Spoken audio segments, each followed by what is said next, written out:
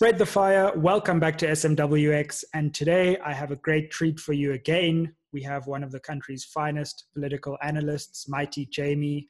You know, earlier this year, just before the President's State of the Nation address, we had a great conversation, which is linked down below. Check it out, previewing the State of the Nation address. And who would have thought we would see all that we've seen this year? But what we want to do is follow up on some of the president's promises, because it's all well and good to keep making these declarations and these promises, but it seems like very few in the South African media are prepared to follow up and actually hold people in power accountable. Sometimes I feel like there are opposition parties, all of them held more accountable than the president. So we want to go back, look at the State of the Nation address and do a scorecard for President Ramaphosa. And there's no one better to do it than Mighty Jamie. So bro, thanks so much for coming on SMWX. Second time, we're making quite a habit of this and I'm glad about it. Well, thank you for having me, and good evening, afternoon, or night to the actually good morning as well, because you never know when everyone watches a YouTube video or listens to a podcast. No, great to have you. And look, President Ramaphosa's State of the Nation address took place in February. There were some disruptions, but the speech had a number of important themes and there were a number of important promises that were made. So we want to look back at those. And I think the first thing that I would look at is the president made a lot of promises on state-owned enterprises. He spent a lot of time in his speech talking about load shedding, what a problem it was, that things were going to turn around, even though it was a difficult moment and we could expect load shedding for some time to come. Spoke about SAA. Where do you think he stands on that promise? Well, I don't think he stands in a good position, to be quite honest with you, because if we consider the main focus SOEs, which are Eskom and SAA, I don't think many people can say that they are satisfied with how they have been handled throughout the year. I think we saw power outages at some critical points in the year. Wet coal seems to be a problem still to this day.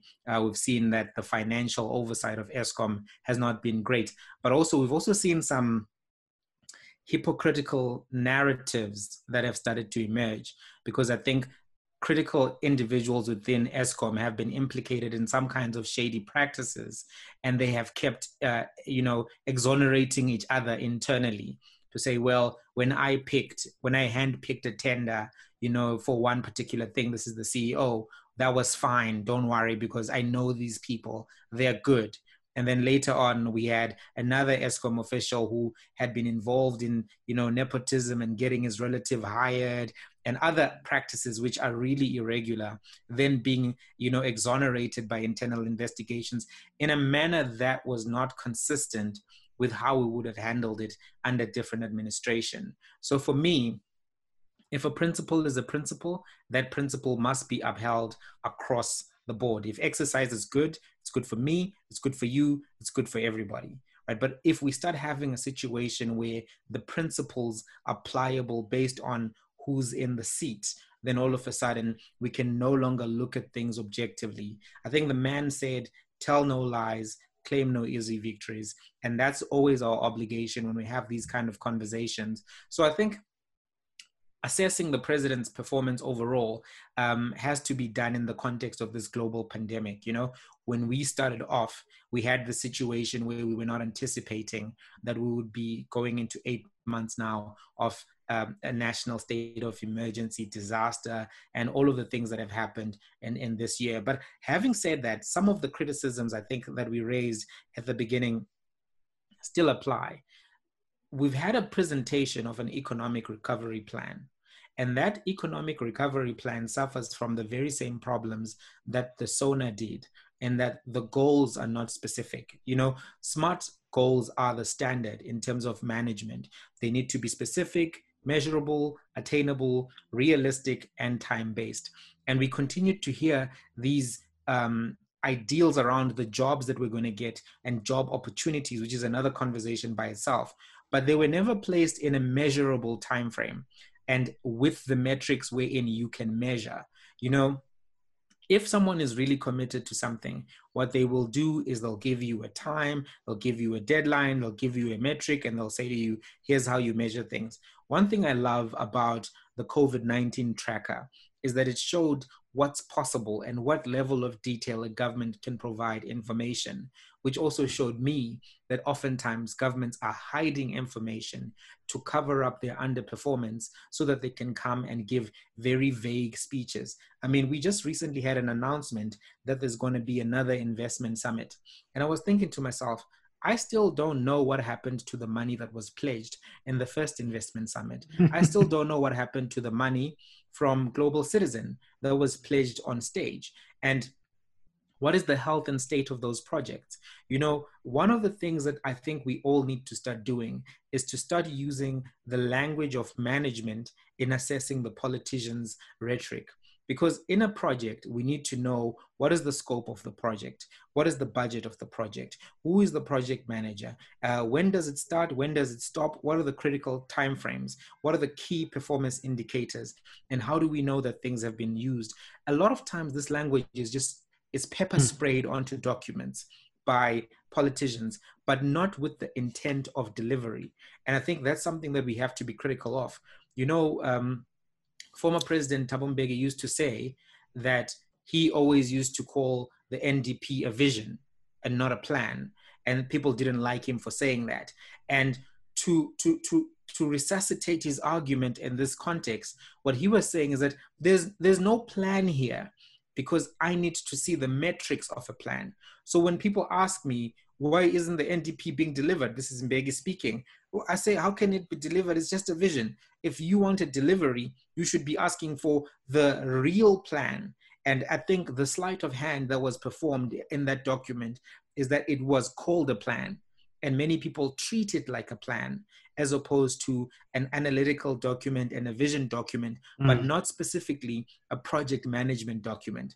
But in contrast, when the Chinese make a plan, they actually mean what the plan is. So if you look at the Belt and Road Initiative, if they say, guys, we're going to expand our control of the supply chain all the way around the world, everyone knows that in a year, I'll see progress. In another year, I'll see and I will know exactly where the progress will be. They will have 5 ports where they had none before. They will have 5 roads where they had none before. And they'll even be able to explain to you in kilometers, you know, and now they've got this plan where they plan to be tech independent by 2025.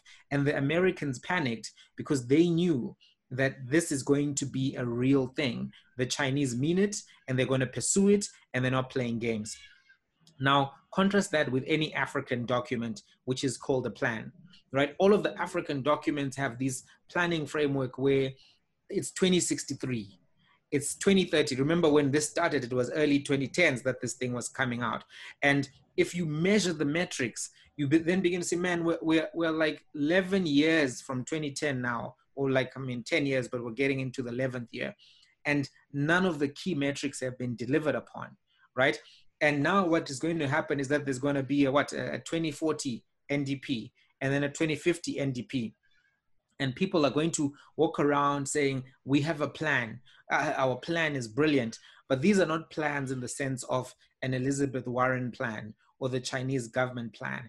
And we need to start inserting into our own examination of these plans the key metrics we need to understand. Because when you measure LeBron James, you know what you're measuring. How many free throws did you score? Like how many 3-pointers? How many points? How many rebounds? How many assists? When you measure a political plan, you need to know all of the metrics that matter so that they can stop playing around. Otherwise, they'll come and say, yeah, I gave you job opportunities. And then they'll come and say job opportunities were created later. And every civilian is like, but we didn't see any jobs. Yeah, look, I think that's right. And I think that the SONA suffered from this vague inability to really articulate in a coherent way where the nation is headed. And for some reason, the president keeps getting the benefit of the doubt because he makes these vague promises and people continue to believe them. And I think that is a problem of this administration. And so let's look at some other specific things that were said in the speech. And of course, we are going to come back, as you said, to COVID-19 because we need to put some of these failures within the context of this crisis. In context, yeah. Yeah, but let me come to one thing that he said, and this is about service delivery, right? And notice I'm going on the economy, service delivery, because all these other cosmetic things are great, but if the economy is failing and service delivery is failing, those are the bottom lines. Where are we? Yeah, exactly. So he said, quote, by working with the Auditor General to reduce irregular expenditure by shifting government spending from consumption expenditure to investment in infrastructure, we aim to improve the state of public finances. Now, in July this year, the Auditor General comes out with a damning report, devastating, showing that, only 21 municipalities received clean audits, more than $1 billion spent on consultants, 32 billion in irregular expenditure. So it does seem to me that the promises on service delivery have just failed, and we haven't seen, this great shift in financial management or basic services being delivered to people. And that's absolutely right. I mean, the Auditor General report is a repeat movie. It's like those movies that you see on E! You remember when they used to say, coming this Friday on E! Don't miss it. And it's irregular the same expenditure. Irregular expenditure coming soon on E! Corruption. What? You're like, oh my God. How many times it's gripping, but like we know this plot right now. I think right now the surprise would have been if the Auditor General had just come and said, I'm amazed. Everyone has a clean audit. Everyone did the right thing. And I think we have to ask for less budget because we have to fire some people. Everyone is that would be a miraculous turn of events, but it's one that we're not going to see. And part of the reason is because the entrenchment of the looting machinery is quite vast. And what politicians do is that they speak about it, but they don't actually examine and deal with the drivers at the municipal level and at every other level. And there's been a commitment that there'll be transparency around tenders, there'll be transparency around who was allocated and all of this stuff. And we've started to see some of that, but we haven't seen nearly enough. Because if you're watching the State Capture Commission, if you're following all of the COVID arrests, you come to find that there has been a lot that people have been doing. Because I was actually pulling up a document from the midterm budget speech. And when I looked at the 500 billion, right, and I want to use it as an example. So when we look at the 500 billion that was now being used and the explanation we're being given, they say 30 billion is allocated to health and frontline services. In a pandemic, you would think that of a 500 billion allocation, more would go to health actually, because it's a pandemic, right? The pandemic is causing the disruption in economic activity. So anything that helps you manage the pandemic should get the lion's share of the money. So already there's a bit of a question mark, right? Just analytically to say, wait a minute, if we've got a burst pipe, you know what I mean? Most of the money has to go to the burst pipe and not like to the food program for the home while the burst pipe is disrupting every activity. But anyway, that's a story for another day. But when you think about it, in that 30 billion, what did we learn around the way that money was allocated? I mean, as a percentage, how much actually got to the procurement of the thing?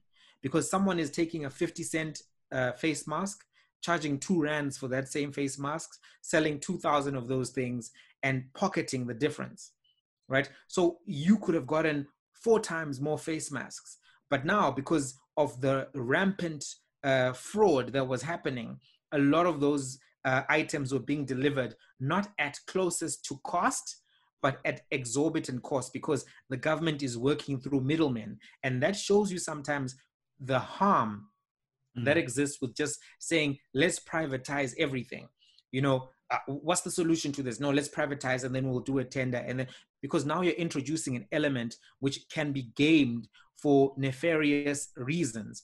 So of this 30 billion, possibly 10 went to the things. Because at some point, the face masks, not even the face masks, those thermometer guns, they were going for like 500 rand on the market. but the government was paying well over 1,000 rands for those particular thermometer guns for schools, etc., etc.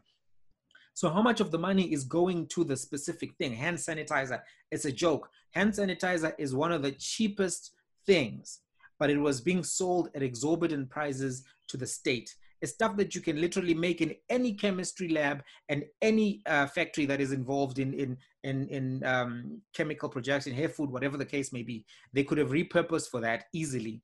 But even as they did, we saw that there was a lot of gatekeeping, where you had to go find the right cadre to get the allocation. And that's why we saw some prominent names starting to get implicated, the Kusela Tikos and all of the other names that actually were implicated in this. But that already is a red line for me, where I'm like, I can already see that this money is not going where it's supposed to go. If you look at the support for vulnerable houses, where they allocated 50 billion, right? We saw what happened with the food parcels.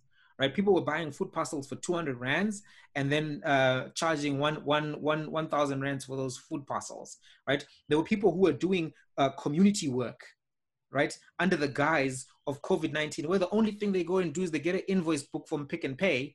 They write community work on COVID education, 1.1 million, and nobody asks any questions, and they clear that invoice. Now, what has this all got to do with the original discussion?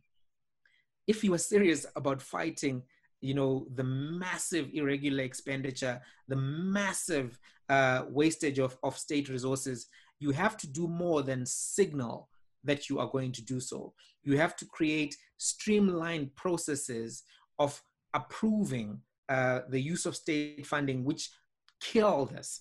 But now, if you start doing that, you may get too close to too many people, even in your own inner circle, who may not appreciate what is being done. And that's the elephant in the room, is that if your organization that you lead is heavily involved in irregular activities and understands what the game is, unless you robustly deal with the drivers of those activities and the key elements of that kind of activity, that activity is not going to stop no matter what your speech says.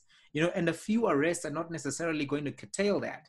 And some of these people have been lazy, some have been sophisticated. Can I come on to that? Because I think, well, you raise many interesting points there, but I want to take you up on one of them, which is that some would say, look, okay, fine. COVID has derailed the economy. Service delivery is always going to take a long time, but the green shoots are beginning to be seen with this question of corruption. We've seen a number of arrests. We've seen tough talk. And yes, it took a long time, but the president has finally seen his agenda reach fruition, and this corruption is really being dealt with now. What would you say to that view?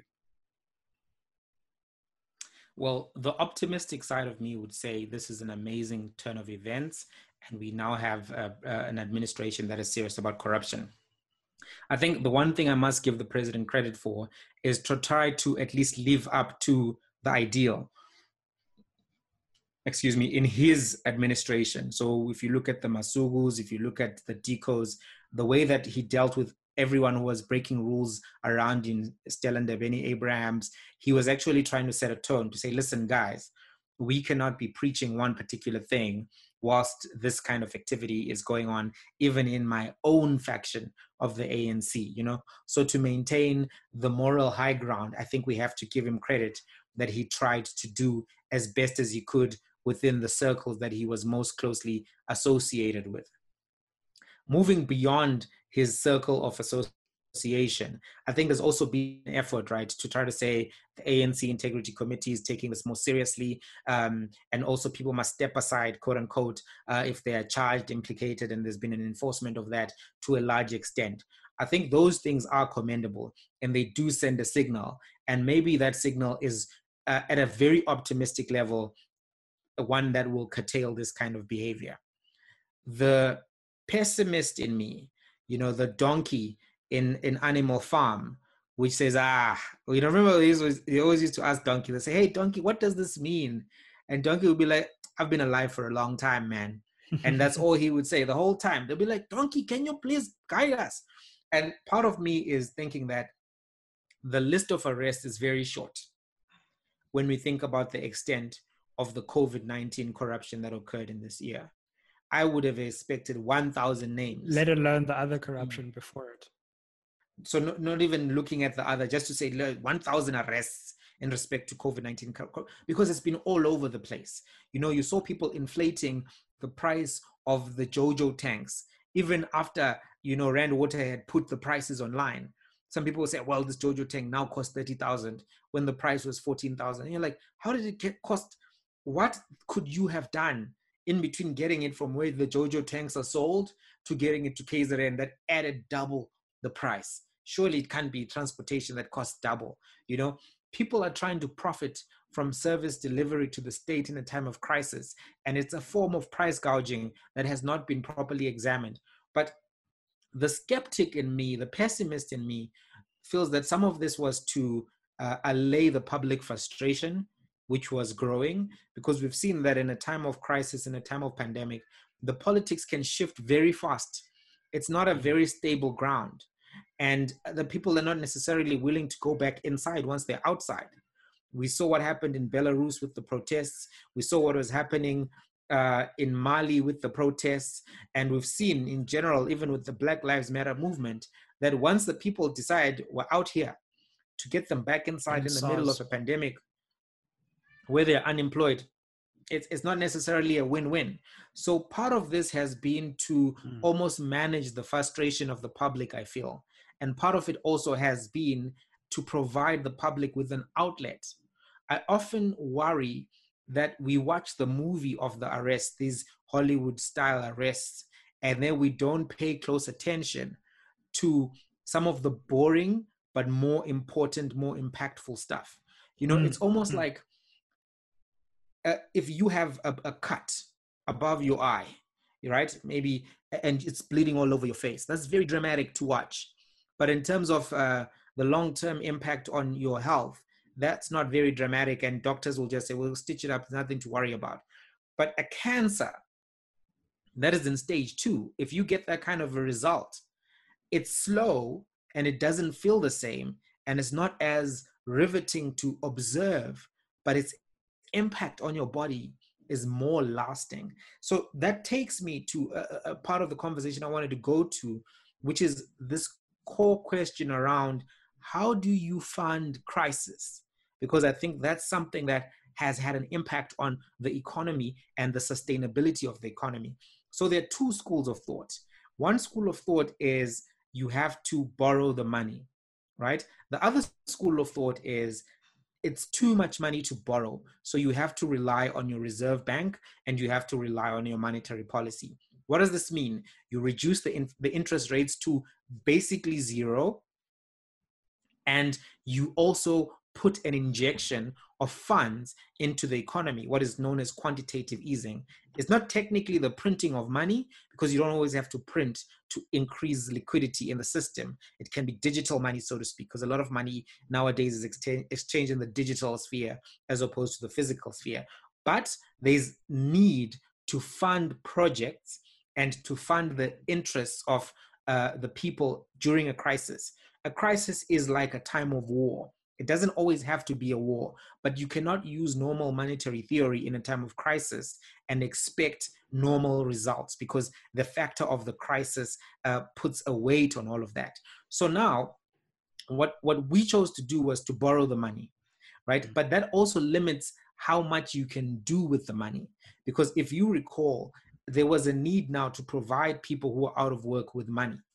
Right? There's a need to secure the incomes of those who lost those incomes. There's a need also to try to sustain those who can no longer even benefit from the largesse of the middle class and those who are donating to them. All of these things require a lot of money to run. So what does Canada do? They say, stimulus bill, quantitative easing, let's go. What does America do? They say, stimulus bill, quantitative easing, let's go. What does the United Kingdom do? Same thing. And they are able to provide some form of basic income to their people during the duration of the pandemic. They're able to provide businesses with lifelines to keep them intact so that after the pandemic, those businesses are no longer, they're not defunct after the pandemic. We try to do versions of that because obviously we look at the world and we always have this aspiration of trying to match. We say, okay, that's what you did, we'll try match it, but African style. That's what you did, we'll try match it African style. But if you think about it, because we borrowed the money, there's always going to be a limit as to how much of that we can do, over and above the fact that a lot of the money is leaking, right? Over and above the fact that the systems to distribute that particular money is not, they're not robust. I mean, what did we even hear in the last week? We heard that the temporary employment relief scheme is coming to an end, and the labor unions and many of the businesses only found out on the Friday at NEDLEC that it was going to happen, you know? And they were like, hang on, wait a minute. The reason why this thing exists is to prevent us from doing mass retrenchments. And if now we're not going to be getting this temporary employment relief, we are going to have to do mass retrenchments. And that is going to create more unemployment and more burden for the state in a time of crisis. And they even said, hey, we have, as employers and workers, been contributing to the UIF. It has 50 billion in excess funding, but or in liquidity. And that liquidity should be used now. You save for a rainy day so that on the day that it rains, you can spend the money that you've been saving for a rainy day. And so what they were saying is, this is the rainy day. This is the rainy moment. And, you know, everyone was saying, the UIF conservatives were saying, yeah, but we need this money for later. You know, we need this, we need to keep this just in case something happens later. And everyone else is like, hang on, something has happened. It's called COVID-19. It's called the national state of disaster. That's the thing. That's the thing you have to roll out your social support for the workers for.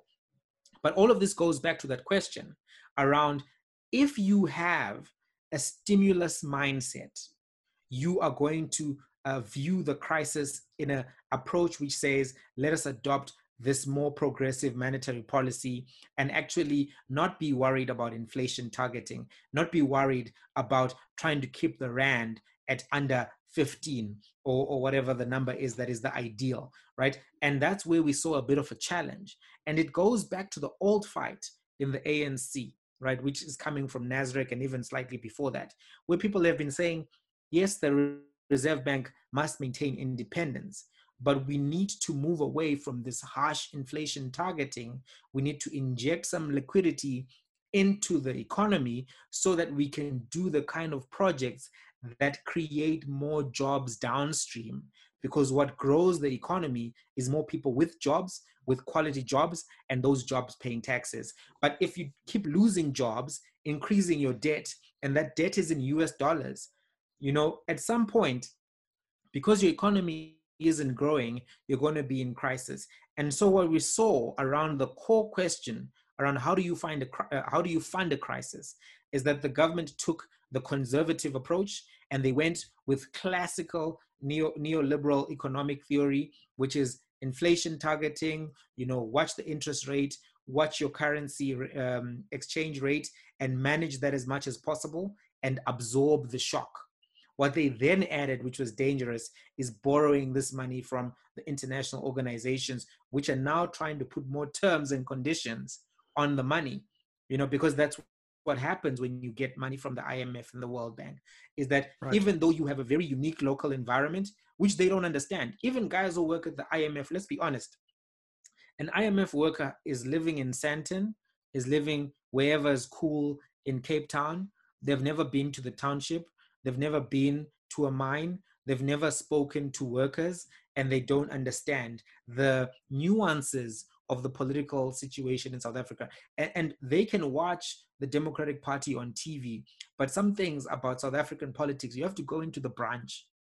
You know, you have to go to the branch and understand that, this thing will never work. We can't force this guy to do this because this thing will never fly at any branch of his party. So what can we do that's innovative, right?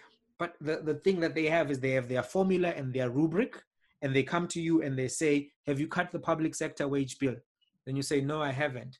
Then they say, chief, so we're going to have to increase the interest. What have you done about privatization? Say, no, I'm working on it, but there's a delay because, so you haven't privatized. Okay, so we have to raise the interest rate. And that's how they work. There's no, what can I say? There's no understanding of the nuances of an African economy, and an African economy heavily influenced by several political dynamics. And now the president and the administration find themselves in an economic straitjacket, because now you can't actually do the required things to resuscitate the economy, because you've signed these contracts where the people come with their checklists and they say, hang on, you can't do that, because if you do that, you're increasing the wage bill, and we don't like to see increased wage bills as the IMF. And that really is where the country is now in terms of the economic conversation. So I think, again, to shift to different ground then, in defense of the president and his year, some might say that, look, the handling of this, firstly, this pandemic, again, has been, a derailing force.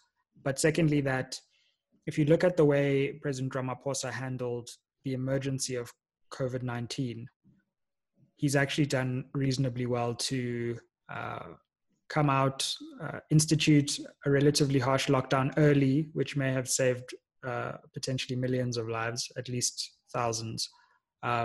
And if you compare us to countries like the UK, even with far more sophisticated health systems, our early intervention has shielded us from the worst excesses of the crisis. So what would you say to that? Do you think that the president has redeemed his other failures in the way he's handled this emergency? Well, I think I want to say something about the African stats in general. So I'm opening my COVID-19 tracker because there's something interesting I want to point out to you that doesn't get discussed enough. Let me go to my global, change my country. So, for instance, have you noticed that some African countries with high COVID-19 cases have not had much of an impact in terms of death? And it's the thing that has got a lot of scientists in trouble, because they've started asking questions without respecting the conversation around how do you ask these scientific questions without sounding racist, without seeming like you have an ulterior motive. So Ghana has had 48,000 COVID cases. Guess how many people have died from COVID in Ghana? Just pick a number. It's going to be wrong. Whatever you pick, guess. Well, I think the global case fatality rate is less than 1%. So I'm assuming it's less than 4,000. And okay, I'm going to go with 1,000. Okay, it's 320. 320 deaths only, right? Obviously, any death is regrettable, but when you even think about the countries where COVID has been hitting hard, it hasn't been in that kind of a range. So I think Africa has been lucky in terms of COVID-19 and the impact thereof. And that's where I want to start off by saying I don't want to give too much credit that is biological and environmental. I think we could have locked down a little bit earlier, because I think we spent a few more days than we should have still deliberating on that. I think at the point where we closed the schools, we should have locked down, but obviously people needed to be prepared, etc., etc. Having said that, I still think that the president did an excellent job in managing the crisis in the context of this country, in the context of this economy, and in the context of all of the events that were happening around the world. So I think that what was done is the best that could have been done. I think that they were a bit slow closing schools in terms of after they had reopened them and all of that. I think that was a bit of a sketchy period to try to keep the schools open when there was a surge, when it was winter, and this agenda that we just need to finish the curriculum. That was something that I felt which it felt like they bowed to in that period. You know, the DA was going haywire. Yeah, exactly. And obviously that's the other thing, is that everyone's worried about the political environment, because you never know if this is the thing that gives your rival the edge over you, and then you never bounce back. But with the exception of that school period, I think they did well in managing COVID-19, the disease. in terms of some of the regulation we went through, I think they did poorly because some of the restrictions, especially the alcohol restriction, in the context of it coming with a social ban. So what I mean by this is, I think you could have allowed some alcohol to be purchased while banning the social events altogether, right? Because if you still have your curfew, if you still have your restrictions on travel, if you still have your restrictions on gatherings, you're not going to have the social events happen to the same extent.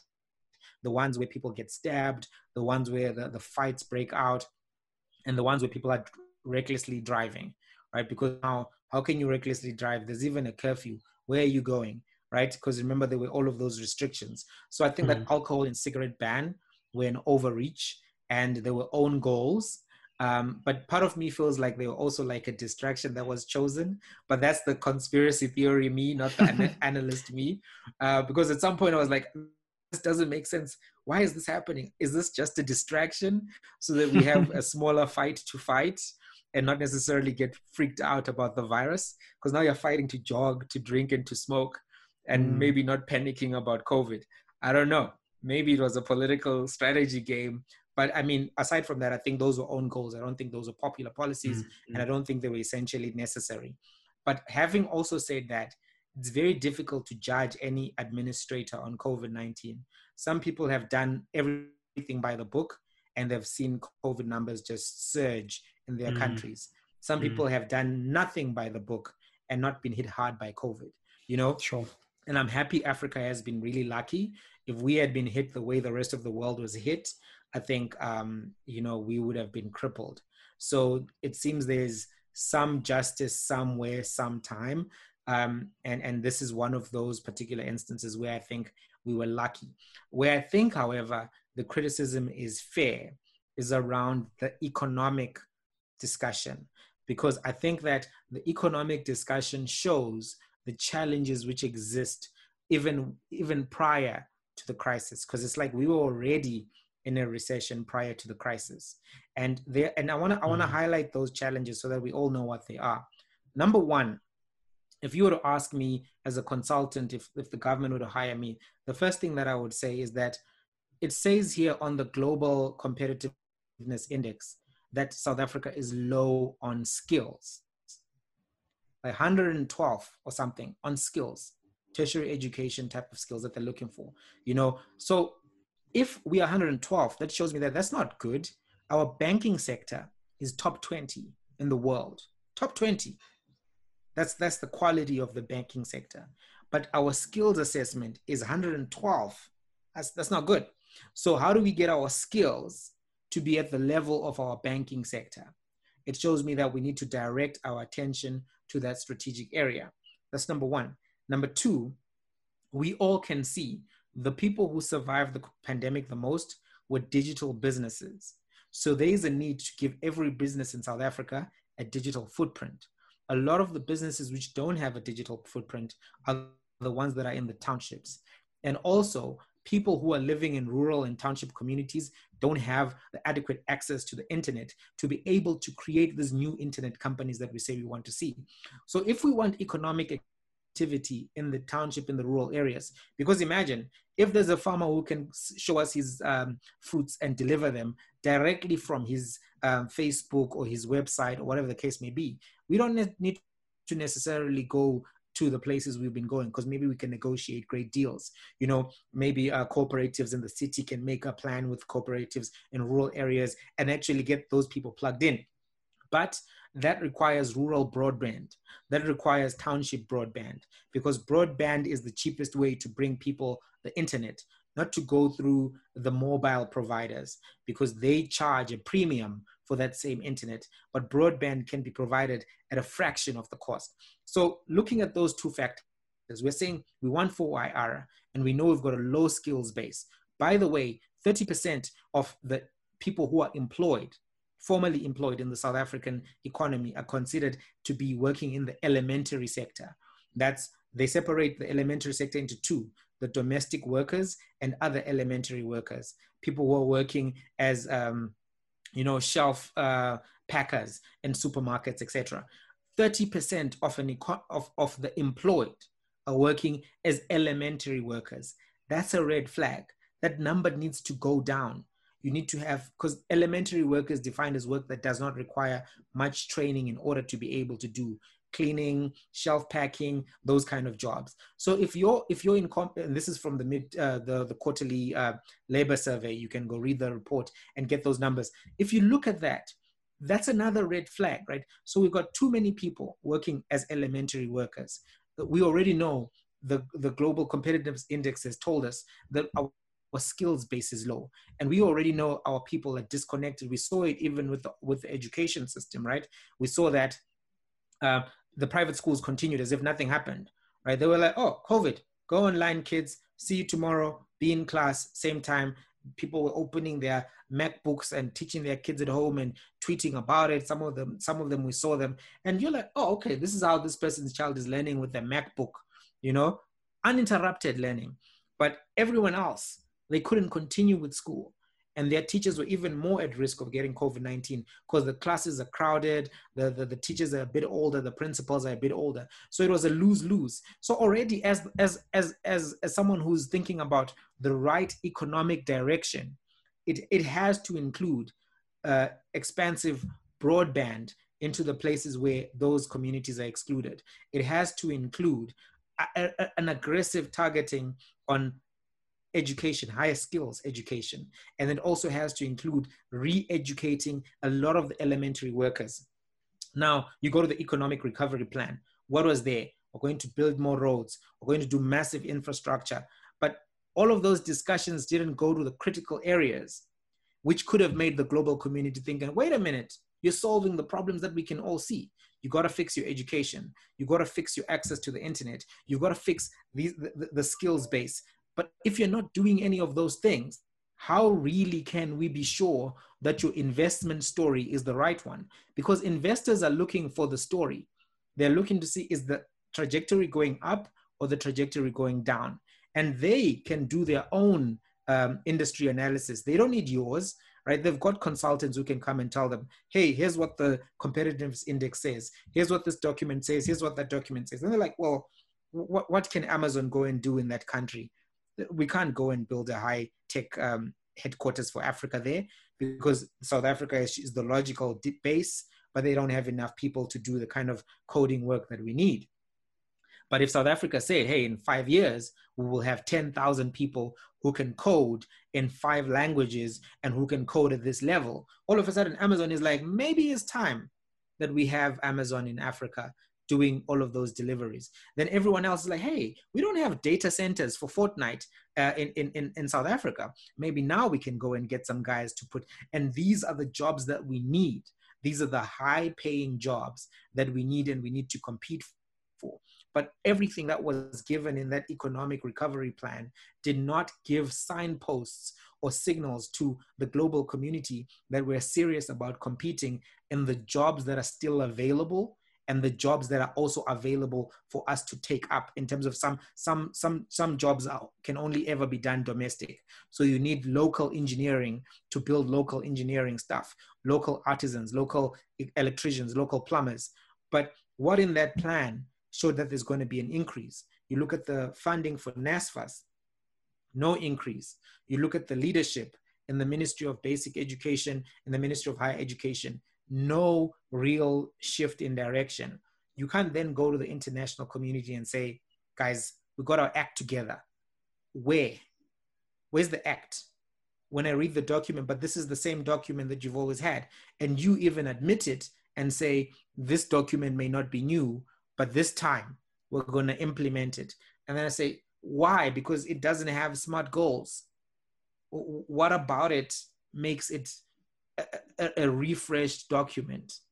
And that's where I think if we really critically think, we'll find that the problems that existed in the SONA and that were obviously difficult to track in a full sense in context of there was a pandemic, but some of the underlying problems continue to exist because there hasn't been a robust discussion around this very conservative economic philosophy, as well as this very let's call it, this unambitious economic strategy. So when you put those two together, there's no real recipe for growth. There's only a recipe for maintaining what is present. And maintaining what is present keeps all of the problems that continue to exist exactly in the same boxes. So you continue to have the middle class where it is, you continue to have the elites where they are, and you continue to have inequality, poverty, and unemployment the way it is. And even post the pandemic, if we don't change that approach, what changes that ratio? So on that, and to round up, because I want to, we're not even going to have time, and I think that's fine, because our discussion has been very focused on the president's promises, which I think is lacking in the media landscape at the moment. Early next year, I think we should have a look and preview 2021, because we've got an interesting election coming up against this background. Definitely. But to conclude our conversation today, out of 10, how would you rate and score the president's performance this year, given all the constraints, but also given all the failures? Where are we putting President Ramaphosa for the year of 2020? So I'm gonna do three things. On COVID management, I'm gonna give him 7 on COVID management. I think that has been a good job. In terms of economic recovery and the plan looking ahead, I'm going to give him 5.5. I think more needs to be done. On economic stability, which is a different thing, trying to make sure that things just don't get out of hand, I think that you give him a 7, right? So the status quo has been maintained, but the future, which needs to be fought for and attained, I don't think that the plan or the presidency has done enough where you can say that will be done. I think you have more of the same. And in as much as we are critical, more of the same is not the worst case scenario. You know, sometimes we forget that we are in Africa and it is messier out there than it is here. Do you know what I mean? And part of that is because some elements of this conservative monetary policy have actually worked at maintaining some stability. Some of the experiments which are really popular in terms of monetary policy, if done poorly with poor management, can explode with dire consequences for everyone. So I understand the reason why there's a hesitation. But I think that when people who are defensive-minded start playing the offense, they become stronger teams because they already have the defense covered. So if you already were very aware of the risk that exists with moving into a more progressive monetary policy, you are the best person to progress us into that monetary policy because you have spent your nights sleepless, worried about all of the pitfalls. So you are the best pilot for that, as opposed to someone who's just reckless. So I think that this administration could have been the administration to do that and almost re-navigate the monetary policy of South Africa to somewhere where it has more flexibility to deliver the reforms that are required. But we're not quite there yet. And I think if you tally it all up, it's probably a 6 in total. So because the 5.5 will bring the other ones down. But I'm not mad at the performance of the president. I think he could have done better. And I think more specificity is required. But I'm also very aware that there's a lot of factional stuff happening and his capacity to act is somewhat limited. I don't know if we should always accept that as an excuse for lackluster delivery, but I think that is something that we have to keep in mind. But I'm from the school of thought which says you win with what you have, no excuses, and you win at the time that you're expected to. You need to make reasonable progress in reasonable time. So I always look at everybody, including myself, and I say, listen, whatever your problems are, you as the leader have to deal with those problems to deliver on the promises that you gave to the people. The customer doesn't care what is happening behind the kitchen. They don't care that your onions fell down. If they've ordered a particular meal, what they want to see in reasonable time on their table is the plate. And I think we need to hold politicians to that standard as well, and not to join in making excuses for them. We, as the people on the receiving side of the delivery, need to just ask, hey, where's the stuff that we asked for? Where's the stuff? And we don't want excuses. We don't want anything. We've already paid through the tax system. Where is the stuff? You know, we have to be more transactional in our measurement of politicians instead of getting involved in their organizational dynamics, getting involved in their personal squabbles and personalities. And I think that point could apply to any political system. I'm so frustrated with how little discussion was present in terms of many of the elections that have happened this year, including America, because everyone was looking at Trump, Biden. Who is Trump? Who's Biden? But what does that do for student loans? You know, what does that do for the price of rent in LA? What does that do for community policing? These are the questions I think people need to be asking more of and not less of, because if we stay focused on the politicians, we will have the problems that we have. Oh, I've got another criteria, then I can leave it. On public accountability, 6, because the president has been speaking to the people through the letters, through these family meetings, but he hasn't been taking questions in many instances. And it's been very weird to watch other prime ministers and presidents address their local media around COVID-19, and then watch a president who just comes and speaks and goes. No questions, no nothing. And I think that's part of what you were discussing earlier, in that the media has kind of given him this this fast lane where he's not challenged. He presents everything he wants to present, no questions asked. And I think that may set a dangerous precedent, because the next guy will then ask, well, why are you asking me? Why should I answer questions when you didn't ask the other guy to answer questions? And that's how you always have to measure norms and practices, to say, I may like this guy, but will I like this practice if I no longer like the guy on the other side of the position of power? Because he may win 2 terms, but the country doesn't last for 2 terms. It outlives him. But those norms and practices may extend into terms of office where you may wish you were not as comfortable with it as you are now, because it's your guy. Well, bro, thanks so much for sharing your views with us and your insights with the audience. We look forward to having you back again as we preview 2021, which is around the corner. And keep doing good things. Make sure you like, share, subscribe, share this video with friends, tweet Mighty Jamie. His handle will be in this video. And also check out our preview of SONA if you want the context to this conversation that we did at the beginning of this year. Yeah. Wait, are you Sean or Sizwe still? Have you chosen? Well, as you can see by the afro, I'm still Sizwe.